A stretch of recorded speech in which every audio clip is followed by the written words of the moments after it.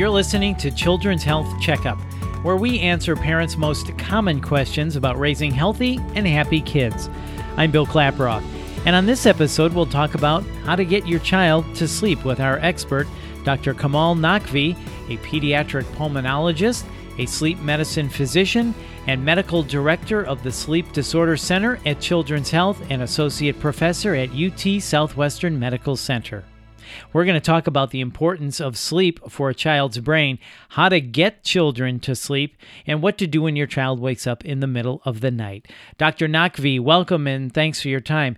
So how much sleep should children get in relation to their age, and why is sleep so important? I think the second question I'll take first. Sleep is important because it really serves a number of purposes for a growing brain, a developing infant and toddler. It serves to consolidate memory, it helps in the learning process, and it may have impact on their mood and behavior.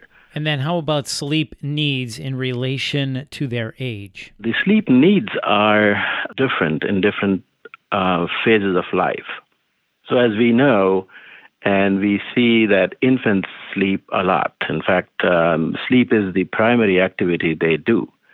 Up to 70% of their time is spent in sleep, which roughly means about 16 to 17 hours for a newborn. Their sleep is a bit irregular. It occurs in bits and pieces.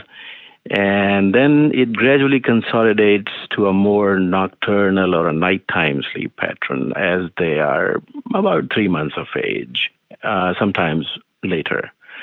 The older infants, maybe the toddlers, where the sleep needs are a bit lower to up to 14 hours in a 24-hour cycle. And then as they grow older into preschool age, the sleep needs are still between 11 and 13 hours. And then the school-age children between 6 and 13, they should be sleeping a good 9 to 10 hours. Teenagers also need a lot of sleep, which we frequently sort of under-recognize. They should be sleeping a good 9 to 10 hours too. Okay, got it. So sleep is really critical, not only for physical growth, but as you called it, for the growing brain, especially for consolidating memory and learning as well. That's really interesting. So let's run down babies, toddlers, and school-aged children and the most common reasons that kids have trouble sleeping. So can we start with babies? What is the most common reasons that they have trouble sleeping? The reasons parents are concerned that the babies are not sleeping is partly related to the physiology or the normal development of sleep. We know that babies do not sleep for a good several hours at a time. They sleep in smaller durations, like 1 to 2 hours, 2 to 3 hours at a time. And this duration increases as they grow a little older, a few months old and then several months old.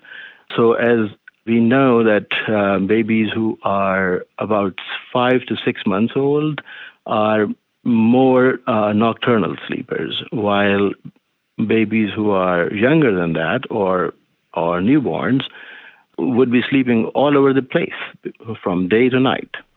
So let's turn to toddlers and their top reasons that they have trouble sleeping. Toddlers are very interesting, but sometimes a difficult population. Toddlers are learning their autonomy and the control. And many times this becomes a display of autonomy at night. So we see that during the day where we see different behaviors in toddlers, where they are sometimes judging the threshold and the tolerance of the parents. They kind of test them. And sometimes the same testing behavior occurs at night, where they are awake and they are manifesting different behaviors, from crying to throwing a temper and more. And it sometimes is dependent upon how the parent reacts to those behaviors. I think it is important that parents keep their composure and not really respond quickly to a toddler's behavior. They kind of feed onto that. The parent should be the decision maker, should be the person controlling the situation. So I think many times the toddler sleep issues are behavioral. Now, as I say this, I think there is an important issue of knowing whether there could be a medical problem going on. And there are a few that could be the cause for sleep disturbance, which could include sleep apnea or reflux or some bodily pain conditions, which sometimes can happen. For those of us with kids, we know what bedtime with a toddler can be like. Okay, so let's talk about now reasons for school-aged children, some of the reasons that they may have trouble sleeping. I think it can be a variety of things. It could be the sleep environment. I see families in my clinic, and when I question more into the environment and the situation at home, sometimes there is an older sibling who could be awake. Sometimes it is the use of electronics in the bedroom, which has a negative impact on everybody's sleep, adults included. Sometimes it is the parent's schedule. So if a parent has to really go to bed early and wake up early, they feel that the child's sleep has to be perfect in order for them to get their sleep. Some of the times it could be the stress at school. It could be the interaction with the other children, the experiences at school, the stress of the homework, and the endless number of reasons sleep could be affected due to those experiences. Certainly a lot more factors when it comes to older kids. So what can parents do while their child is a baby to help them sleep well? I think the most important way and the most important point to understand is to create a routine. The routine should be a positive, pleasant, enjoyable one. The environment of the sleep should be taken seriously also. The room and the place for sleep should be quiet and dark and a bit cooler, about 70 degrees or around. And the routine of the bedtime should be consistent. If there is more than one caregiver involved, both parents taking turns, they should be doing it in the same way. So consistency is important. And then, from the time they eat dinner to the time they go to bed, there should be dimming of the lights at home. White noise can be acceptable, like a fan running or sometimes some other devices people can use. But, reading a book, saying prayers, singing a song, and making it a positive, pleasant experience helps. Yeah, that makes sense. So then how can parents help their toddler-aged child and above get enough sleep every night? Yeah, I think consistency, creating a routine is important. I think knowing that children need about, that amount of sleep is important too, and controlling the electronics devices at home. Yeah, that controlling electronic devices at night is a big one. So let's talk about the most ideal sleep environment. Earlier, you said keep the room quiet, keep it dark, keep the room cool, pay attention to routine and consistency. Do all those things factor into the ideal sleep environment?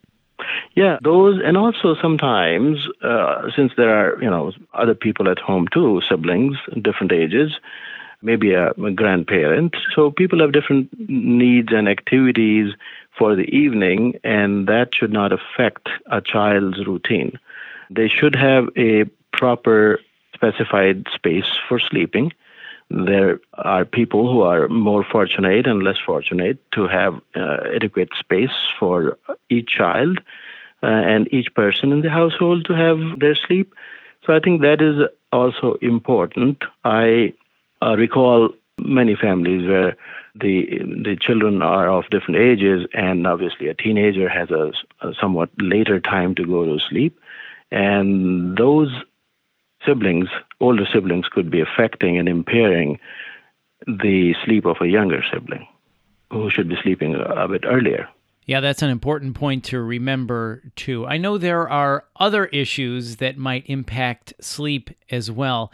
I'd like to learn more about night terrors. Can you explain what night terrors are and what causes them? So night terror, or probably a more accurate term, is sleep terror, because these can happen even during the day while napping. So it's a sleep terror, and so it's a very kind of a loud cry with sometimes panic and apprehensiveness, which happens mostly in the first half of the night. And as the parent approaches a child who is manifesting that, they see that the child is really not fully oriented and knowing the surroundings and the person. So they are somewhat disoriented. They don't know what they're doing, and they don't know why they are doing it. And so part of a bigger term that we use called parasomnia, which includes many other behaviors during sleep. So these sleep terrors are common in the toddler through elementary school age children. How can we help prevent night terrors from happening, and how should we care for a child during a night terror or a sleep terror, as you call it? So the best thing one can do in terms of preventing the sleep terror is to assure that the child is getting adequate sleep. Sleep deprivation is the most common reason for these behaviors to occur. There are some other conditions. If a child is sick, for example, fever can trigger a sleep terror. That has to be considered too. When it's happening, the best thing a parent can do is to first not panic. Do not question the child of why he or she is doing this, because they don't know what they're doing. So very gently, the parent should direct child to go back to sleep, to go back to the bed, and not trying to wake the child up, because that might worsen the behavior. So just help the child to go back to bed and go back to sleep. Typically, that actually happens. It's a short-lived episode. It can happen again at the same night, but typically it is short. And then it is also important to not talk about it during the daytime, because child does not have a memory of this episode. So they can get embarrassed or get upset about that. So just be as comforting as possible when it happens. Yes. Okay. Mm-hmm. And Dr. Naqvi, is there anything else you'd like to share with parents about sleep? I think sleep should be taken probably more seriously than what the society in general does. It should be at least as important as feeding. We tend to believe that we can do things to our sleep and we'll still be okay. That is not the case. The sleep deprivation causes problems in behavior and mood and learning, and then it becomes a public safety issue, for example, in teenagers who are driving and are sleep deprived. It is true for adults too. We all need our sleep. We should know how much sleep we need to have and do everything possible to get that. Absolutely. And I think in this country, I think we're finally coming to grips with the reality of how important sleep is, because you're right. I think we've had a cavalier attitude. Hey, I only get 4 hours of sleep a night. I can tough it through.